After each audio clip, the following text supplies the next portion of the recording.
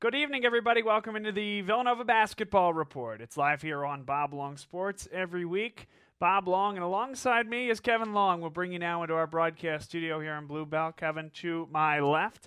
The Villanova Wildcats in a three-horse race, nay, we say a cat, Wildcat, Bird, Blue Jay, and Pirate race for the Big East Championship. Seton Hall with a one-game lead over Villanova and over Creighton.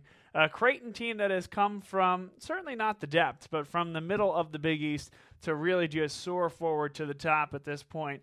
And a loss at the Wells Fargo Center kind of catapulted that run for this Blue Jay team that will be very difficult down the stretch. Creighton takes on Seton Hall. Seton Hall also hosts Villanova in the last 2 weeks of the season, so it'll be all determined as these two top teams, along with Seton Hall, who is just ahead of both Creighton and Villanova, they'll play each other for a chance to be Big East regular season champion. And in a league, Kevin, this year where top to bottom, it was fantastic in the non-conference, it's been the real cream rising to the top here in conference play.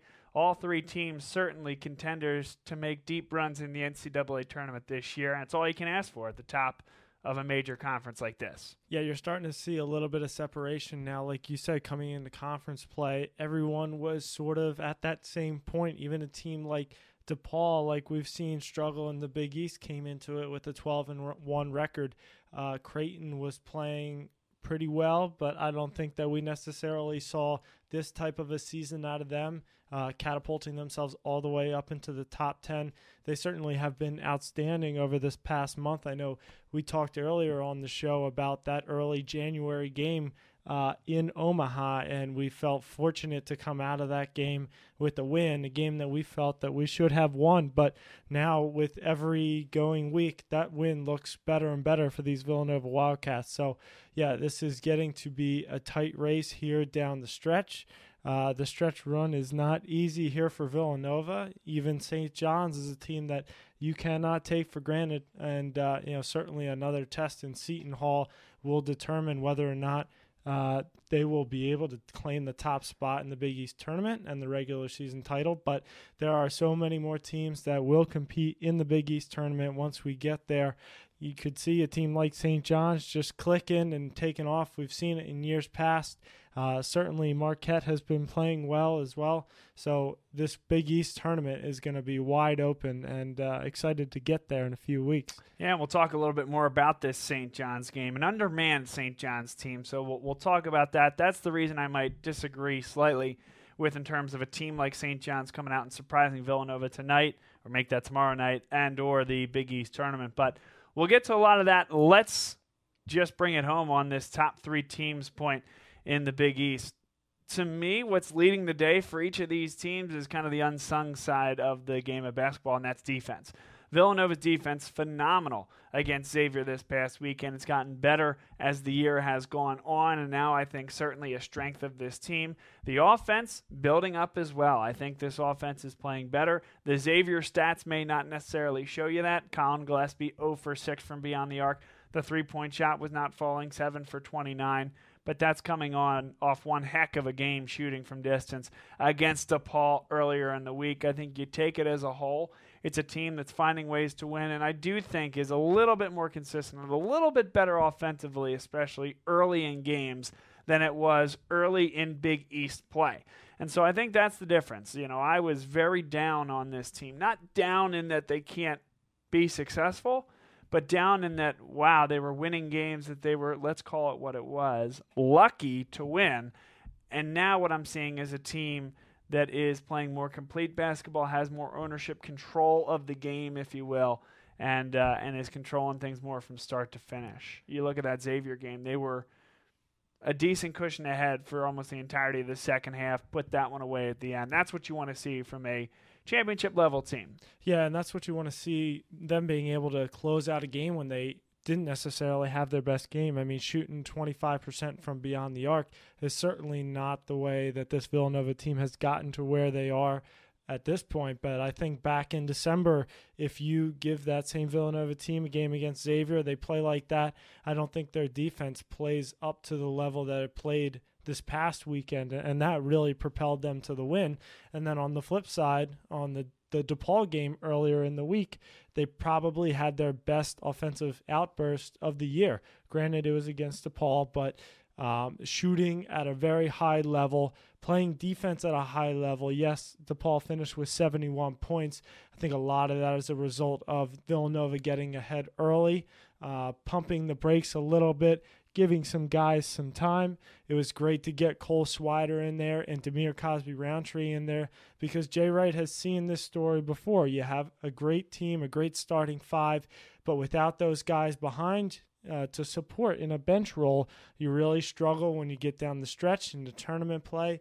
You get one guy in foul trouble, and all of a sudden you don't know where to turn to. So Jay wisely is getting some of those bench guys more time, getting more accustomed to playing defense with these guys. You need Cole Swider, you need Demir Cosby-Roundtree out there on the floor because they are going to be really, really important guys come March and hopefully April. Well, it's a good thing that Jay was able to get those guys in against DePaul, because he sure as heck did not get them in against Xavier. Only 29 total minutes played by the bench players against Xavier. Brandon Slater with 3 minutes, Cole Swider, Demir Cosby-Roundtree combined for 26. And so, you're looking at a team that isn't going deep in the close games or in the games that matter. You're seeing Justin Moore take a truly starting role, and Jeremiah Robinson-Earl, the lowest amount of minutes played by any starter in that Villanova-Xavier game this past weekend. He played 30 minutes. Bear in mind, he also fouled out, so that impacted the minutes that he played. Beyond that, the starter with the least amount of minutes tied 34 minutes apiece, and then 37 and 38. So Jay shortening the bench. You see it a lot down the stretch, but this in many ways is we'll call it a 7. We can, I guess, call it an 8-man rotation if you're talking Brandon Slater, but you're not seeing much of Slater. Certainly Brian Antoine has not seen the floor in some time, and you're really being able to facilitate and manifest what this rotation will look like going into March, and that is the 5 starters. Moore, Gillespie, Robinson-Earl, Samuels, and Sadiq Bey. Bey had a tremendous game against Xavier. But that's your 5, and then just backfilling with Cole Swider, Brandon Slater, and Cosby-Roundtree with 11 minutes. One of the biggest minutes garnering that he's gotten in any meaningful game in over a year. So that's really interesting for Villanova to consider, for fans to see, and important that he got those guys in the DePaul game, because it doesn't appear like he has that same trust in close games. Yeah, and that's really why you're seeing the defensive play pick up as much as it has over the past couple of weeks here. So Jay really starting to find his 5, but you hope that that's not a recipe for disaster in the coming weeks when he knows he's going to have to go to his bench. And who's that next guy going to be? Is it going to be a guy like Cole Swider, who has shown the ability to make shots from 3 but has been susceptible on the defensive end? Is it going to be Demir Cosby-Roundtree, who is a big presence down low but maybe has some defensive slip-ups at times? Or is it going to be a guy like Brandon Slater, very unproven, not sure, what exactly he's going to bring to the table on either end of the court. So you can see how it goes downhill very quickly. And after 8, there's really nobody there. Brian Antoine I guess. He's not playing.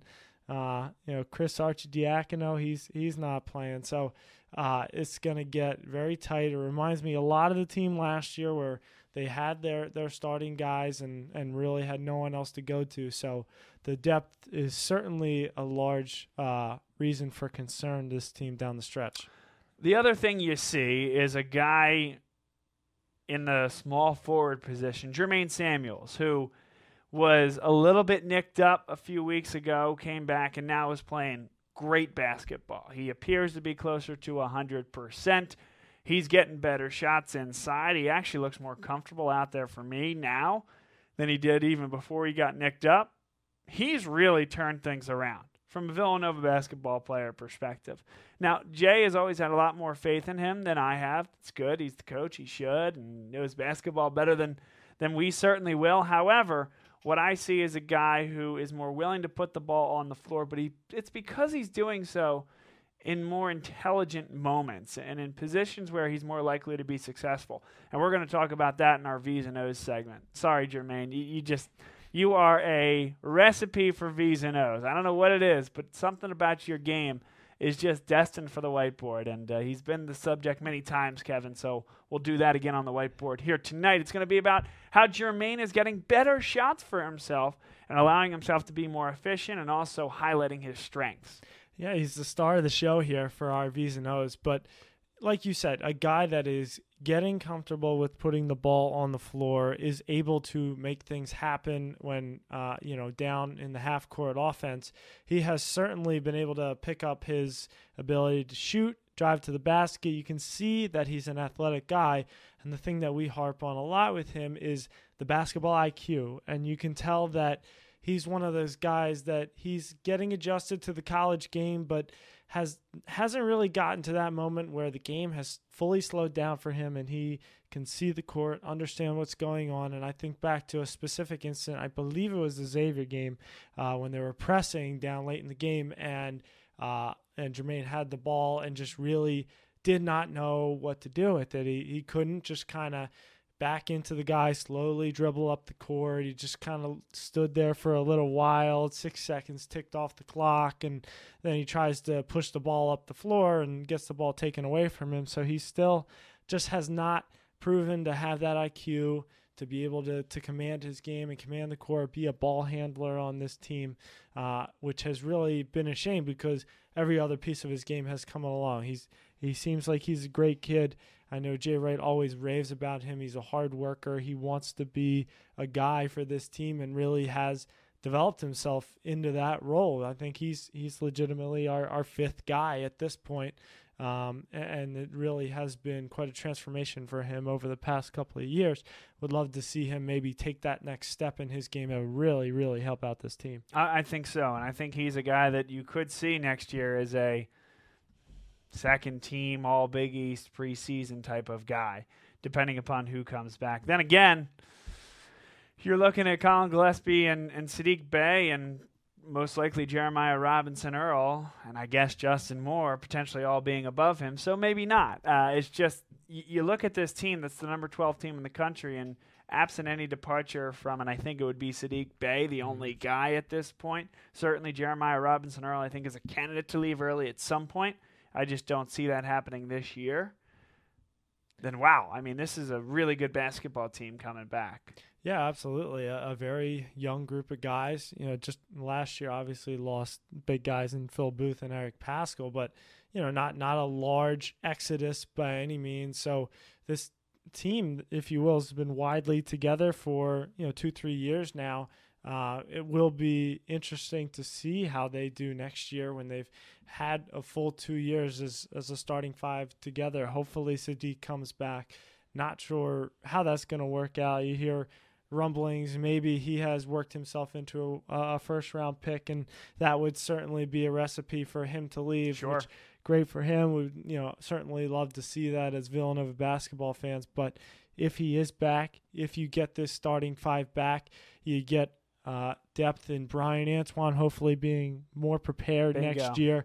You got some recruits coming in next year, and all of a sudden you got the depth to go behind. And what am I missing? Eric Dixon coming off his redshirt year. That's a guy right. that has lost a lot of weight, putting on more pounds, getting bigger and stronger. No doubt about it. He has the tools to be a very successful player. He just needed to mold that body. And Shackleton has done that and working on it, work in progress. But give him a full year in that college weight room. I think he's a contributor next year as well off the bench. Absolutely. You give Cole Swider another offseason to work on his defense, and all of a sudden you're 9-10 deep. And that's really what this team is looking for right now. So obviously we want to stay on this. It's almost March. This team is ranked 12th in the country. They have a chance to win the Big East regular season title. We're very excited for this upcoming year, but I guess I'm excited talking about next year and what the potential could hold. Well, and that's the beauty of college athletics, though, right? It's about being a program. It's about putting yourself in a position consistently year after year to be successful. Villanova is that. We talk about the Penn State football program in the fall portion of our broadcast schedule. They have put themselves in that position. You can have discussions about can they win the big one. Well, Penn State, the question's still there. They're kind of where Villanova was a few years ago when they were getting bounced early but felt they were right in the mix. Well, Villanova comes and wins 2 national championships. Now nobody's asking if they can win the big one. And so now it's just this is a program. The John Rothstein, Villanova is a Fortune 500 company. It's kind of a joke at this point, kind of hackneyed, but it's somewhat of a reality that the culture trumps all. And Jay has done a great job of bringing in the players that allow his program to be successful and allow fans to think, yes, they have a chance to surprise some people and win a national championship this year. Even as the number 12 team in the country, I think it would be a little bit of a surprise, but they could do it. But they're also thinking about, wow, what's the 2-year window, 4-year window for Villanova basketball, and things look good. And those championship years, they changed the mindset for a fan, I know for sure. I'm sure that this has some impact on the players in the program as well, but after 2016 and 2018, you start to think, okay, last year you got Eric Paschal and Phil Booth and we're a 6th seed, and hey, maybe these guys have a shot. Maybe you go to Purdue and win that game. Obviously, it doesn't work out, but you win that game, you're in the Sweet 16. Okay, all of a sudden now you win 2 more and you're in the Final Four, and you start to think that way as opposed to in the previous years. If you think about going back to 2008, and you're thinking about the 2006 team and how good they were, and they didn't make it to the Final Four. This team is nowhere near as good as that. We have no shot of getting there. So the mindset starts to change that now we have this team that maybe is not as good as some of the Villanova teams of the past have been, but you always feel like now Villanova has a chance. Villanova has the pedigree of being there, being in the moment. They know how to handle themselves, and you feel like they always have a chance to make that Final Four run as long as they're somewhere in that mix. And we talk about this a lot over the course of the year as well, but this year especially, there is nobody that jumps out at me. Villanova beat the number 1 team in the country, Kansas at the time. Kansas has worked their way back up to number 1. They have 3 losses. Yes, they've gotten a little bit better offensively, gotten a little bit healthier, but they got 62 of the 64 votes, I believe, in the AP poll. And I get why they beat Baylor. But really, is that team so wildly impressive that nobody's going to come and beat Kansas? No, I don't see it that way. And so beyond that, right, Baylor's Baylor. They've had an amazing year, but that's not a traditional power. Then it's Gonzaga. You got Dayton. You got San Diego State. All brilliantly talented teams, but in mid-major conferences. And now you're into the Dukes of the world that get beat by 22 against NC State. And then there's Louisville, who's been up and down. And there are other teams in there that I'm not remembering at the moment. But that top 10 right there, every team has a flaw. And so, sure, can Villanova win a national championship? Absolutely. Could they also get off to a slow start and get a scare against the 13 seed? Yeah, they could do that too. They're probably slotted towards 3 right now, but big games coming up down the stretch, they could find themselves in a 4 seed if things went poorly, up to a 2 seed maybe, tail end of the 2 seeds if things went well, and that's about where they're slotting. So, yeah, they could make the run. Yeah, they could struggle early on, and that's the beauty, curse, great, annoying part of college basketball this year. You, the viewer, decides. It would have been interesting to see if Gonzaga had not lost this week, and maybe if San Diego State also had not lost this week, to see where the rankings would have panned out. I'm sure Gonzaga would have gotten at least a few votes. Would Gonzaga be 2? Would they be 3? Obviously, not obvious, but would Gonzaga go to 1? Would they go stay below Baylor? Those are all would have been very interesting, but obviously the losses by Gonzaga and San Diego State are much worse than Kansas barely knocking out Baylor, and then you feel like you got to give the nod to Kansas over them, who, by the way, lost to Villanova in December. So right, that's what I'm saying. It's the wild, wild west this year. Anybody has a chance. You look at Creighton, we just talked about them. They were unranked for the majority of the year, well into Big East play, and have come on hot as of late. But, who are they? Is this the real Creighton over the past month? Are they the team from non-conference play or early Big East play, you really just don't know. And it'll certainly be interesting to see how this all plays out. But as we've said many times on the show, it seems like the highest level of parity in college basketball this year should make for a wild tournament. You got a team like San Diego State. You never would have thought, 5-10 years ago that a team from a mid-major conference like that would be grabbing a 1 seed.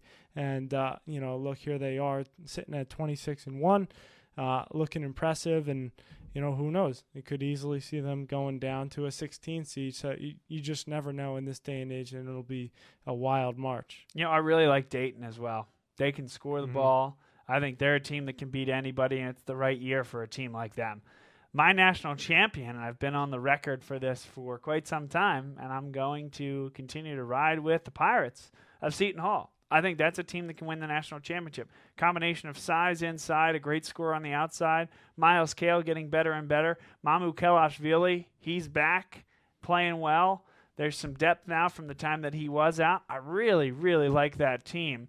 They're a team that have provided some scares in the past when Miles Powell was a very young freshman and sophomore in the NCAA tournament. Now they are the big boys, and I think as a 3 seed, something like that, 2 seed potentially, they're very dangerous. Yeah, absolutely. A guy, Miles Powell, who did not start the year at his healthiest and has able to work himself back, and you figure that he is going to be hitting his stride as they are getting right into the home stretch going into the Big East tournament and then the NCAA tournament. It's just wild to think about Seton Hall being in that position. I mean, think about all the days as we were young kids going to the pavilion watching Seton Hall play. I mean, they were the team that you rolled over on. You never thought twice about Seton Hall, and now here we are talking about them as a national championship contender, and you're absolutely right. I mean, they have the starting 5. They have a lot more depth than this Villanova team does right now. I would say the most talented team in the Big East, but again, it's all one and done. The Big East tournament, the NCAA tournament, it's all one and done. You slip up one night. We've seen it from Seton Hall. We've seen it from just about every single team in the country now with San Diego State going down. Every single team has had one slip up where you scratch your head and you say, how the heck did they lose that one? And it could be any one of those games in the NCAA tournament. And, Seton Hall's just going to have to find a way to, continue to win. And their depth provides a lot of coverage for any type of scare like that. Yep, every single team has slipped up. Every last one of them, except for one. Swarthmore, the Swarthmore College Garnet at the D3 level, the only undefeated team at any level of college basketball. What a segue from Kevin Long, setting me up there. I'm so proud to be the voice of the Swarthmore College Garnet, and they host the Centennial Conference Tournament starting on Friday, 6 o'clock and 8 o'clock, right there in Delaware County, right down the road from us. So come on out and check it out. We'll have the link up on the website prior to the game. But, everybody slipped up except for Swarthmore. So any division of basketball, the only unbeaten team left. Where were we? Proud moment to be part of the Garnet. Congratulations, and looking forward to following your broadcast. Are you broadcasting that, Bob? You said you were? Yes, I am. Okay, absolutely. Well, I can't wait to tune into that. By the way, Cup sponsor Ryan Ansell Basketball, the assistant coach as well of the Swarthmore Garnet. So just the bloodlines run deep here. Absolutely. We're very involved with the community here, and the community is invested in us as well. So thank you, Ryan Ansell. Congratulations. Looking forward to watching this tournament run. This team, as you may have said, looking to avenge their championship loss last year. National championship loss, National championship, I should clarify. Yep. So excited to see this team. They look like they have everything that it takes. Obviously have not slipped up yet in the regular season. And they look like they have all the makings of a national championship team, and looking forward to following the run on Bob Long Sports. Yeah, I think they are 50-2 in their last 52 basketball games. Incredible. Is that good? That's pretty good. I haven't seen that very often. No. Maybe back in the UConn women basketball days when they were playing at that level. But that's a good point. That's the only comparison I can think of right now. But yes, so that's what's going on across the college basketball landscape. We talk about that 3-horse race, Seton Hall Creighton and Villanova, the race for the regular season title, what should be an unbelievable Big East tournament at Madison Square Garden. I'm going to leave you with just two more thoughts on that Xavier game. One, we mentioned that Villanova didn't have their best game, but just 9 turnovers. Colin Gillespie 0 for 6 from beyond the arc. Doesn't matter. 6 assists for him. Very efficient from the floor from a distribution perspective. 6 assists, just the 2 turnovers. Jermaine Samuels 7 for 10. We're going to talk about him shortly here on the V's and O's. And so excited to see him with a healthier balance of 2-point shots to 3-point shots. 6 for 9 from 2, 1 for 1 from 3. So excited about that. And we mentioned as well how short the bench has gotten for Villanova, something to keep an eye on moving forward. Let's talk a little bit about the game tomorrow. St. John's comes in 3-11 in the Big East, 14-13 overall. Another team that had a pretty good start. You mentioned very early on a team that can catch fire, and I think you're right when you have 2 guys there, LJ Figueroa, Mustafa Haran. Unfortunately for Haran, a 2-year player at Auburn, transfers to St. John's, had a pretty decent first year. Second year was going fine, 14 points per game.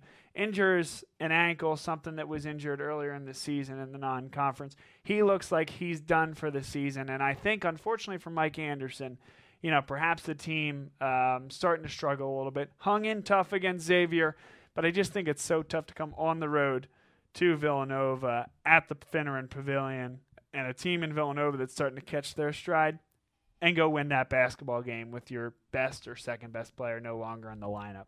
Yeah, it'll certainly be a tough one for St. John's, who's struggling as of late, and they find themselves in a similar position where they're looking to play spoiler. You always get the feeling that St. John's is a scrappy team who is looking to come into your building and take something that they feel is theirs, and you know that they're going to give you everything that they got. This season has not gone the way that they planned. Coming into the Big East season, they had some high aspirations to make the tournament and certainly try to make a run.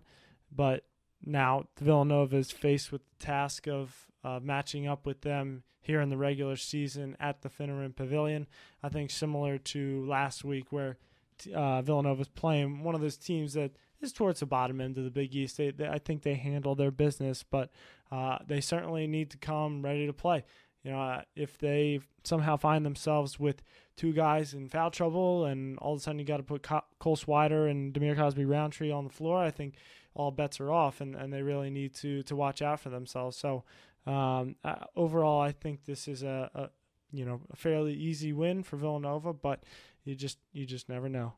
Last Finneran Pavilion game of the year. So if you haven't found yourself over there yet for one of the, only 8 contests that they've had there, because 7 will be played at the Wells Fargo Center by the time it's all said and done, find a way over. 6:30 tip. Get home nice and early. Watch the second half of the evening slate. Should be a great time.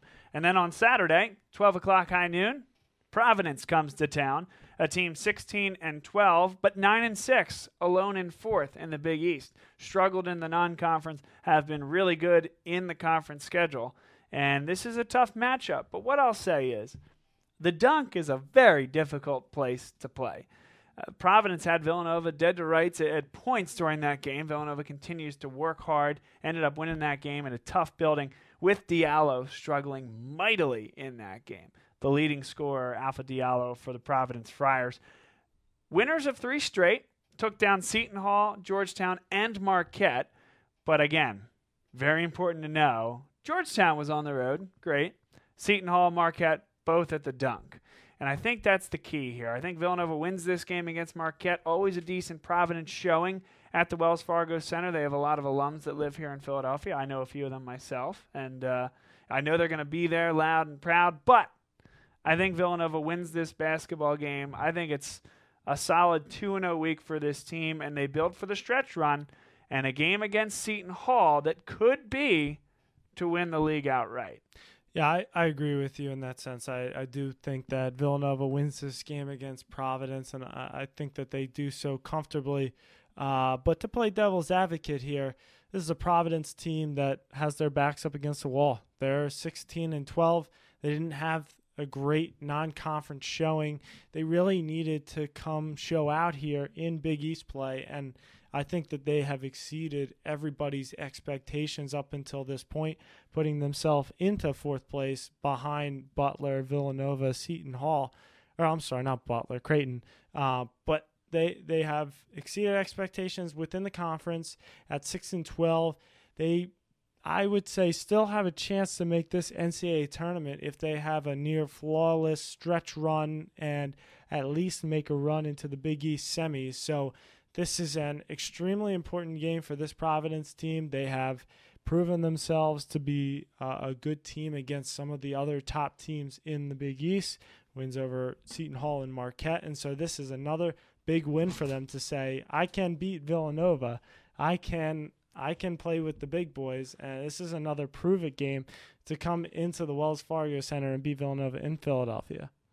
Sorry, was wondering what the heck was going on down there. Sorry, there's a water bottle incident here. Gotcha. It's a little narrow shelf here. Gotcha. All good. I made the play. Wonderful. Great play. Keeps it alive. Turns 2.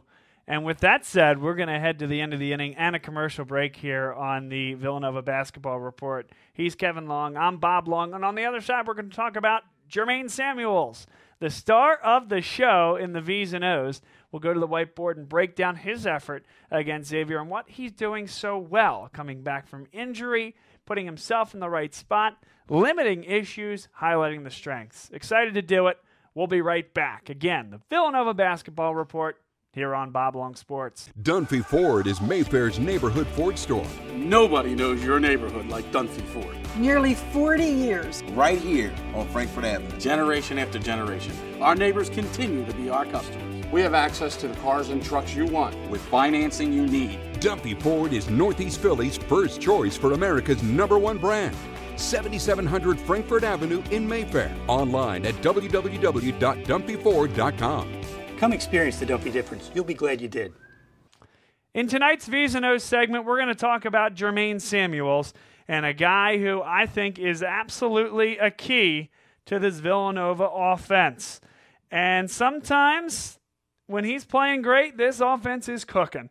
Sometimes when he's not playing so well, he's an active deterrent to the progress of the offense. And yes, that's probably a blunt way to say it, but that's another way to say he's a really important facet of what's going on here. So let's talk about different ways that Jermaine Samuels receives the basketball.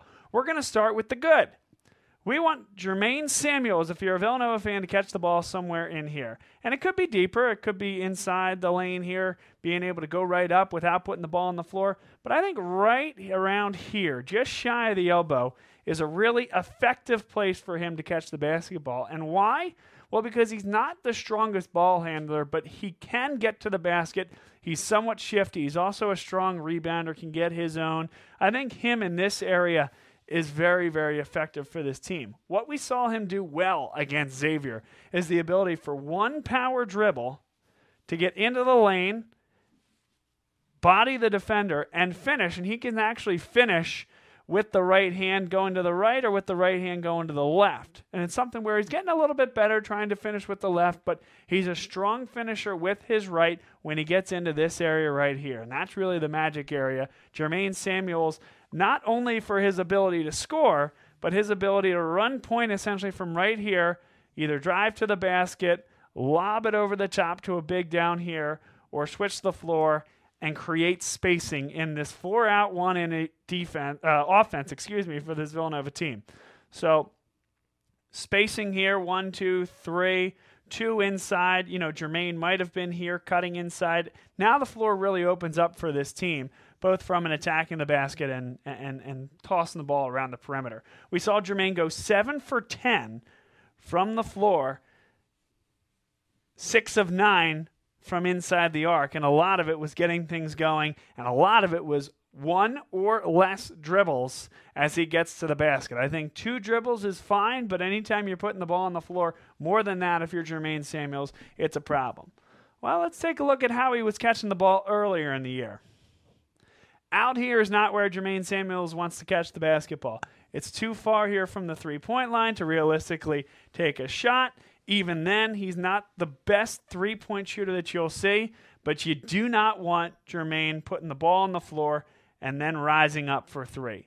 it's a recipe for disaster. He has to be an overlap guy. Colin Gillespie dribbling the ball down the floor. Here's Samuels behind, a little flip back to Samuels, rise up, no dribble, just spot up three. We saw him hit a shot from about there against Kansas. Same type of play, overlap. Colin Gillespie finds Samuels. He hit another three that way against Xavier. That's where he can be successful. But really, at the end of the day, this is talking about where he's catching the ball and does he have to put it on the turf. Because if he doesn't have to put the ball on the pavement, he's a very, very dangerous offensive player, which is something that I don't know that I would have found myself standing in this spot saying back in November. But here he is, and he's healthy again. He is a solid finisher inside, and he has the ability to catch and shoot from beyond the arc to make the extra pass, but not to run the offense. And frankly, he shouldn't be expected to coming out of the small forward position.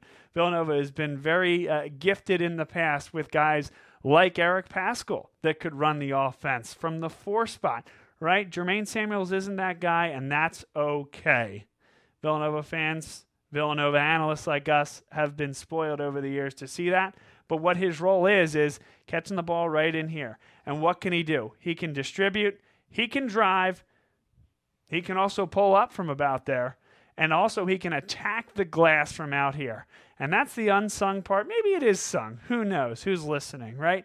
Jermaine Samuels, though, rebounding the basketball is as good as it gets for his body type, for his size, for his height. He just knows where to be from that perspective. He can create some blocks as well. An athletic specimen, understanding a little bit better what his role is. Jermaine Samuels, a key in this starting lineup. And the more minutes he can play per game, the more effectively he can play, and the more offensively efficient that he can be, is going to determine how far Villanova basketball can go this year. So that's our V's and O's here tonight. Jermaine Samuels, a key offensively for this Villanova team. Keep your eye out for that. Where does he catch the ball? How many times does he put it on the pavement? And that'll give you a good proxy for his efficiency and how well he does from the floor. We'll be right back on the other side. Kevin will have some thoughts on this. We'll wrap things up with our Cats in the Wild and some predictions for this week and for the last few weeks of the college basketball season. Kind of amazing to say, but here we are coming down the stretch once again.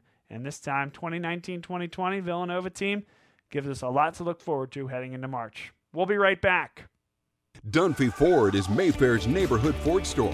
Nobody knows your neighborhood like Dunphy Ford. Nearly 40 years. Right here on Frankfurt Avenue. Generation after generation, our neighbors continue to be our customers. We have access to the cars and trucks you want with financing you need. Dunphy Ford is Northeast Philly's first choice for America's #1 brand. 7700 Frankfurt Avenue in Mayfair. Online at www.dunphyford.com. Come experience the Dumpy difference. You'll be glad you did. Hey, welcome back inside the Villanova Basketball Report. Bob Long, Kevin Long here. Kevin had some thoughts, I think, on the V's and O's before we get to our Cat in the Wild segment and some predictions to close this one down here tonight. Yes, I really like your analysis there, Bob. And when you were making the comparisons to Eric Paschal, it really sort of clicked for me. If you compare this team to maybe the 2018 team when they won a national championship, what was Eric Paschal's role? He was maybe the fourth or fifth scorer.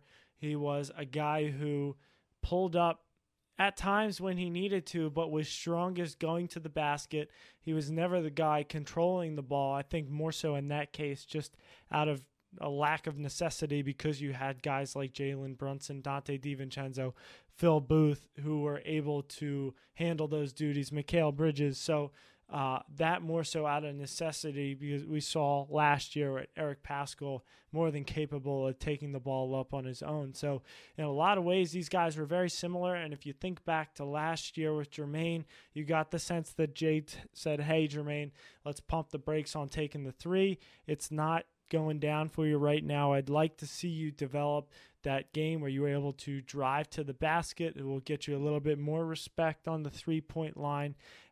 And it really has worked out for him. People have had to play off a little bit, respect that three-point shot that he has, and it has opened it up a little bit for him, which has really reminded me of Eric Paschal in years prior, more like 2017 when he started. He was in the same situation. He came here, guns blazing, ready to put him up every time, and Jay Wright said, hey, you're strongest when you're going to the basket. You're an athletic guy. You're a big guy. You can back these guys down. You can beat them off the dribble.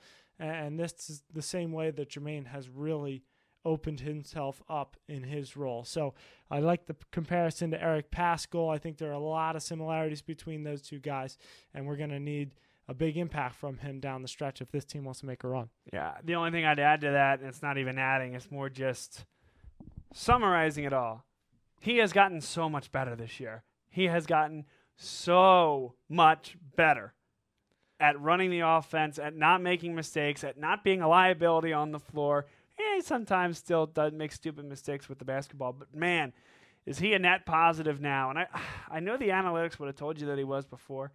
Maybe he just makes it look a lot better and a lot less frustrating now than earlier in the year, and I just couldn't be more excited for him. Jay speaks so highly of him, how coachable he is, how much he learned, how much he wants to absorb like a sponge. And you got to love that. I mean, you can't do anything but love that. And the one thing he's always had is effort. Yes. And I would say in general his defense was good. He had an issue of fouling too much, especially in his first couple of years. And if you look back to last year, there were 3-4 game stretches that he went without scoring a point, or he maybe had a point. And so obviously has completely revamped his offensive game. He's been able to contribute on a lot of ways offensively, and just a market improvement for a guy that really didn't know what was going to end up with his career. I mean, you look at him, and he was maybe marginally better than Brandon Slater was at this time last year. So, hats off to that guy for working hard and getting himself into a position where he can really contribute this year. Maybe a little bit better than Brandon Slater last year. Maybe a little. He played well, but again, was that due to a lack of depth? I would argue that even last year's team had less depth than we do this year. So maybe the opportunity for Jermaine to play last year was better than Brandon this year, because we have those 5 starters that Jay really likes. But in terms of where their game is and where the offensive game is, maybe Jermaine was in a little bit better place, but he was in a really bad place confidence-wise in his shot and in his offensive game in general. And he will go down as maybe not one of the most beloved Villanova Wildcats of all time, but certainly if you look on this team and the legacies that the guys will have, I guess it's so tough to say, right? All the freshmen aren't even playing yet. Eric Dixon hasn't set foot on the floor. Robinson Earl and Moore less than a full season. And certainly Gillespie will be one of the all-time greats. If Sadiq Bey stays, he certainly will be. Or even if he leaves and has a great NBA career, it's amazing how revisionist history. Not that Lowry wasn't loved while he was here, but now since he's left and had a multi all-star career, an NBA champion, how history kind of writes itself, right? And how things were a little bit different. He was, unbelievable on that team, which he was, but he was probably the 3rd or 4th best player on that team, just had the gift for the NBA. So maybe Sadiq becomes that if he has NBA success. All that around the world to say Jermaine Samuels is going to leave this school as one of the favorites, if not the favorite, of this particular crop of guys. The fans just love him. I'm coming around, certainly, more than coming around. It's just I'm happy to see him make improvements, and that's all you really want to see, right? Sports is about the journey as much as it is the conclusion, and you love to see a guy like that figure it out and use the talents and athleticism that he was given, and he's done a tremendous job with it recently. Yeah, you want to see the improvement, you want to see the grit, you want to see the heart.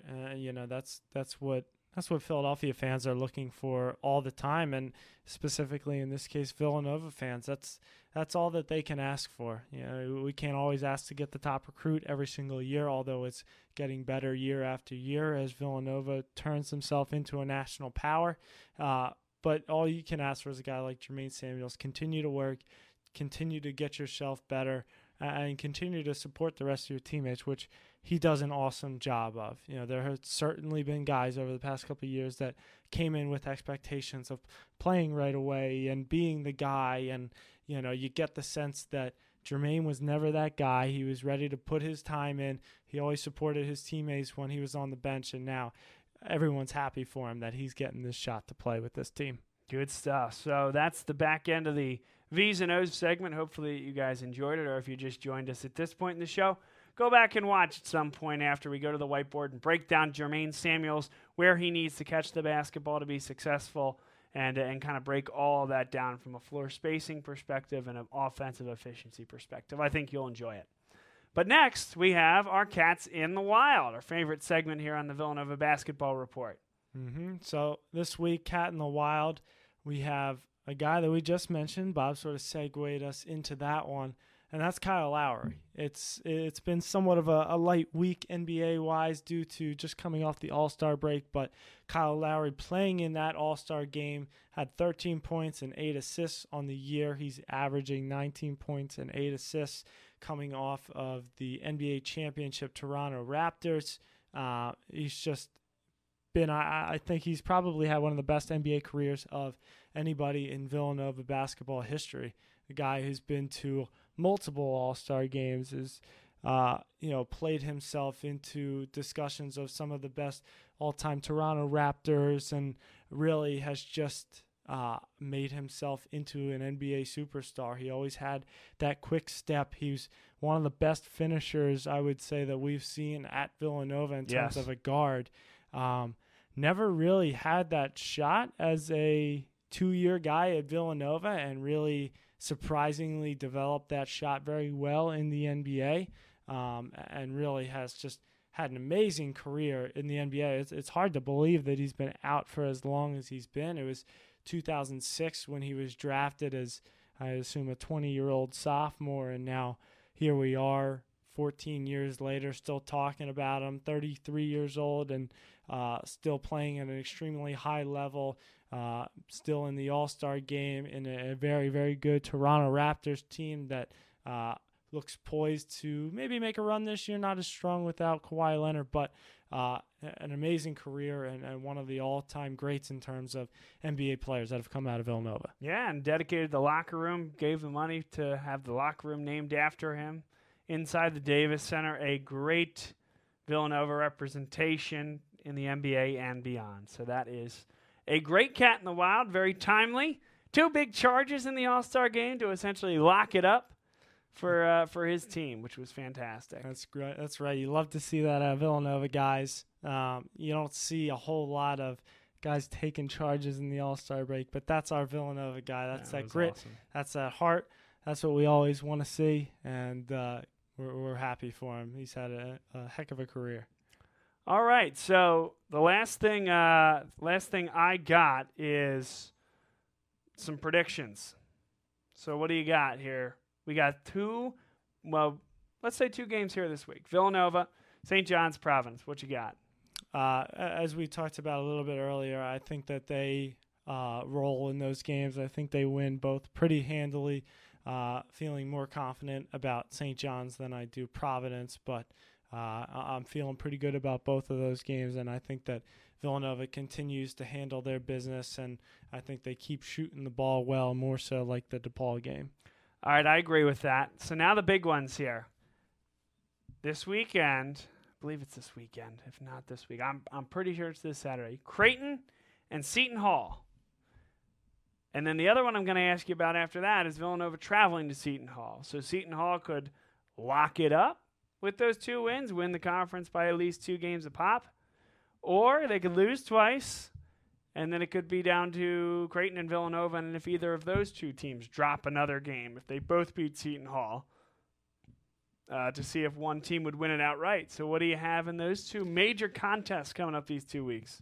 Boys, these are going to be great games, and it's a great couple of weeks to be a fan of the Big East. I think that Seton Hall handles their business when it comes right down to it. I think that they've been the more consistent team all year. Yes, Creighton is getting hot at the right moment, but I think that Seton Hall steps up when they need it the most, and I think that they assert themselves as the dominant team in the Big East. And then moving into the game against Villanova, I think that Seton Hall takes care of their business there as well. Again, I just think that they're too strong of a team.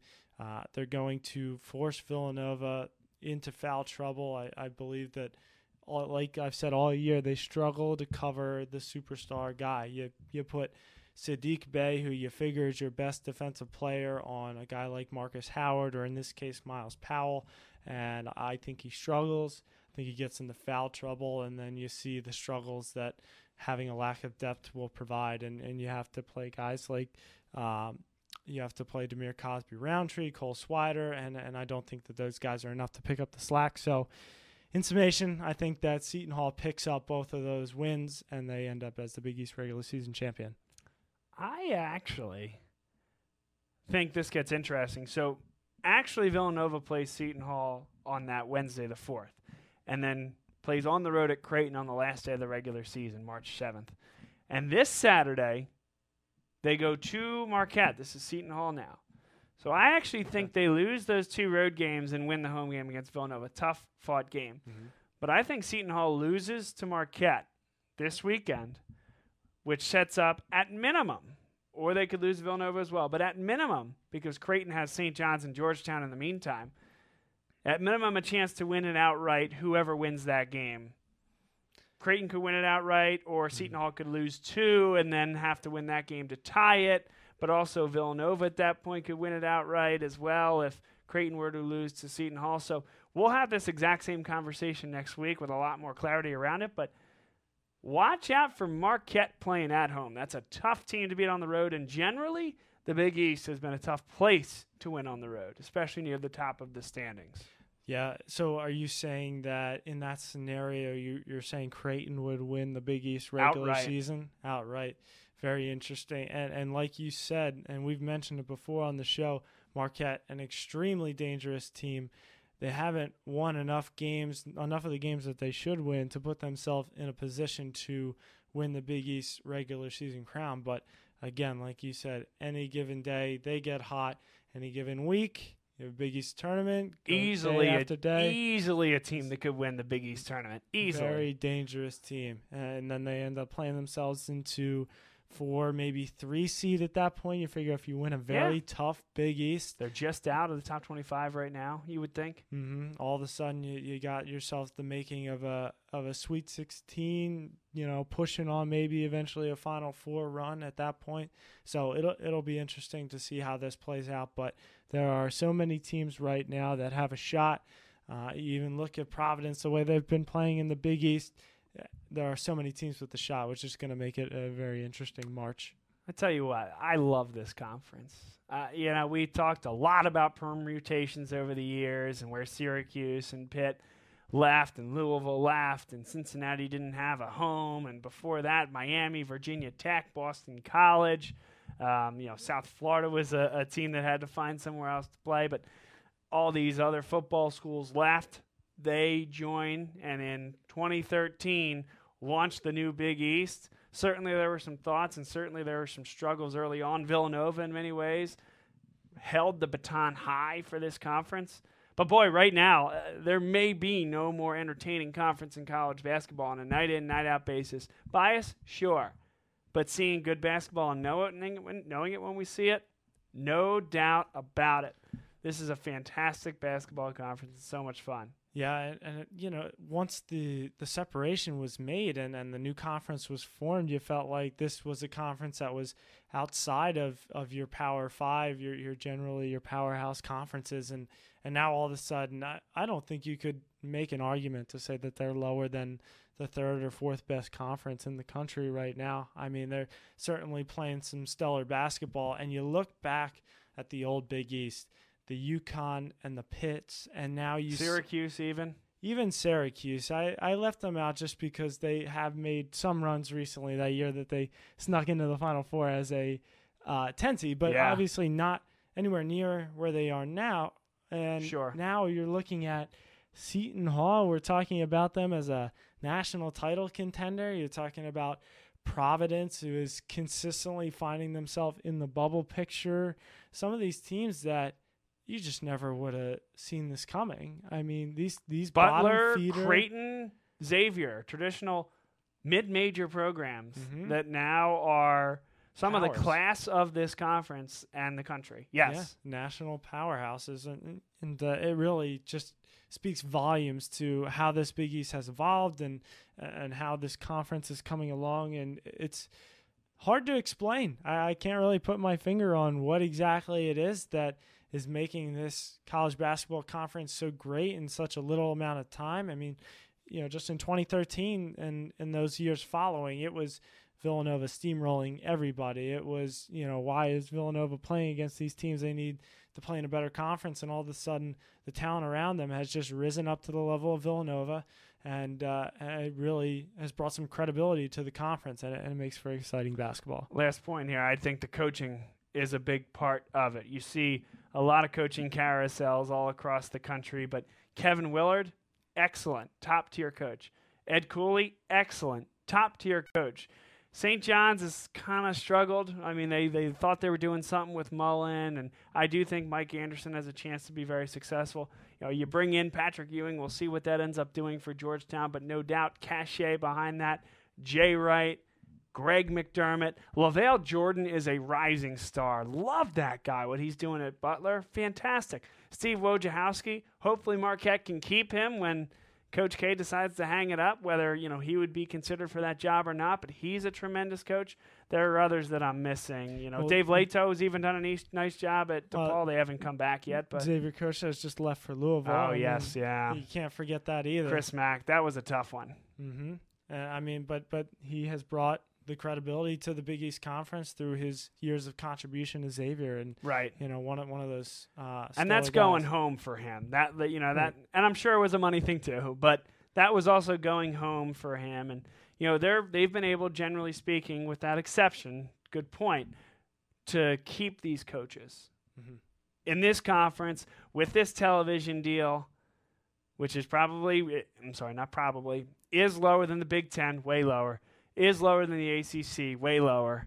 And bear in mind that they're going to be negotiating that contract. They're beginning those discussions now, and that 12-year contract will expire in 2025. So within the next 18 to 24 months, if not sooner, those discussions will commence.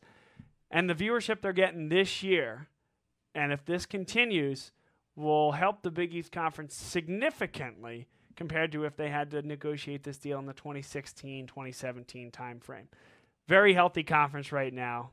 Yeah, it certainly gives them a lot more leverage in those conversations, and it'll be interesting to see how that ends up expanding the conference and how that helps it to increase the talent level to even further lengths than it already has in the past 10 years. And we'll see there's a whole bunch of conferences that are coming up with on their maturity dates on those deals, and this is a discussion for another day, another podcast, but the role of digital rights and streaming, and does the Big East start its own network? Does it produce content and drive the feed to any of those individual networks, and they just pipe in the broadcasters on site? The PGA Tour is going to be doing that going forward.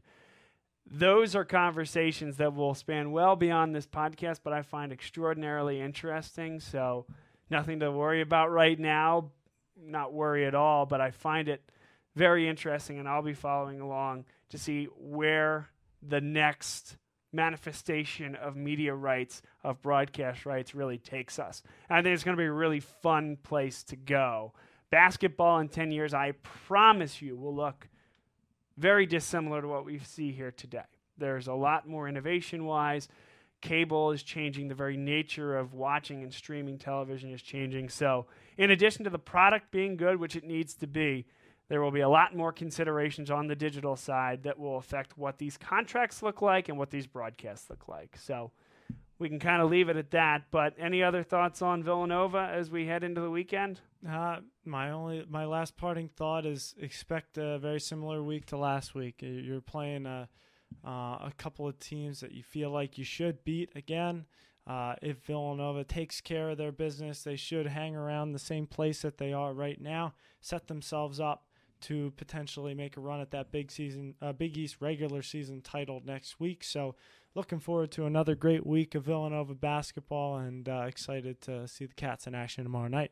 Thank you, Kevin. Great to see you here as always. Great show. lot to chew on, I think, after this one. Thanks to you, the viewer, who is either watching us on Twitter, on Facebook, or on YouTube as we upload that after the live show, or listening on SoundCloud. You can find us at Bob Long Sports in any one of those venues. Follow us on Twitter, as mentioned, at Bob Long Sports for all of our programming updates. And as mentioned, there is one undefeated team in all of college basketball, and the name is the Swarthmore College Garnet. And they're in the Centennial Conference Tournament this weekend, Friday and Saturday, on the Garnet Sports Network. We'll put that link up through boblongsports.com. 6 and 8 p.m. tips on Friday, 7 p.m. on Saturday for the conference championship. Congrats to their team for an undefeated regular season. But, of course, the season really starts right now. So, tune in for this and all of our Bob Long Sports programming anytime you can. And I'm Bob Long saying so long here from Bluebell. It's been a lot of fun, and we appreciate all the support. Have a great night, everybody, and enjoy the hoops.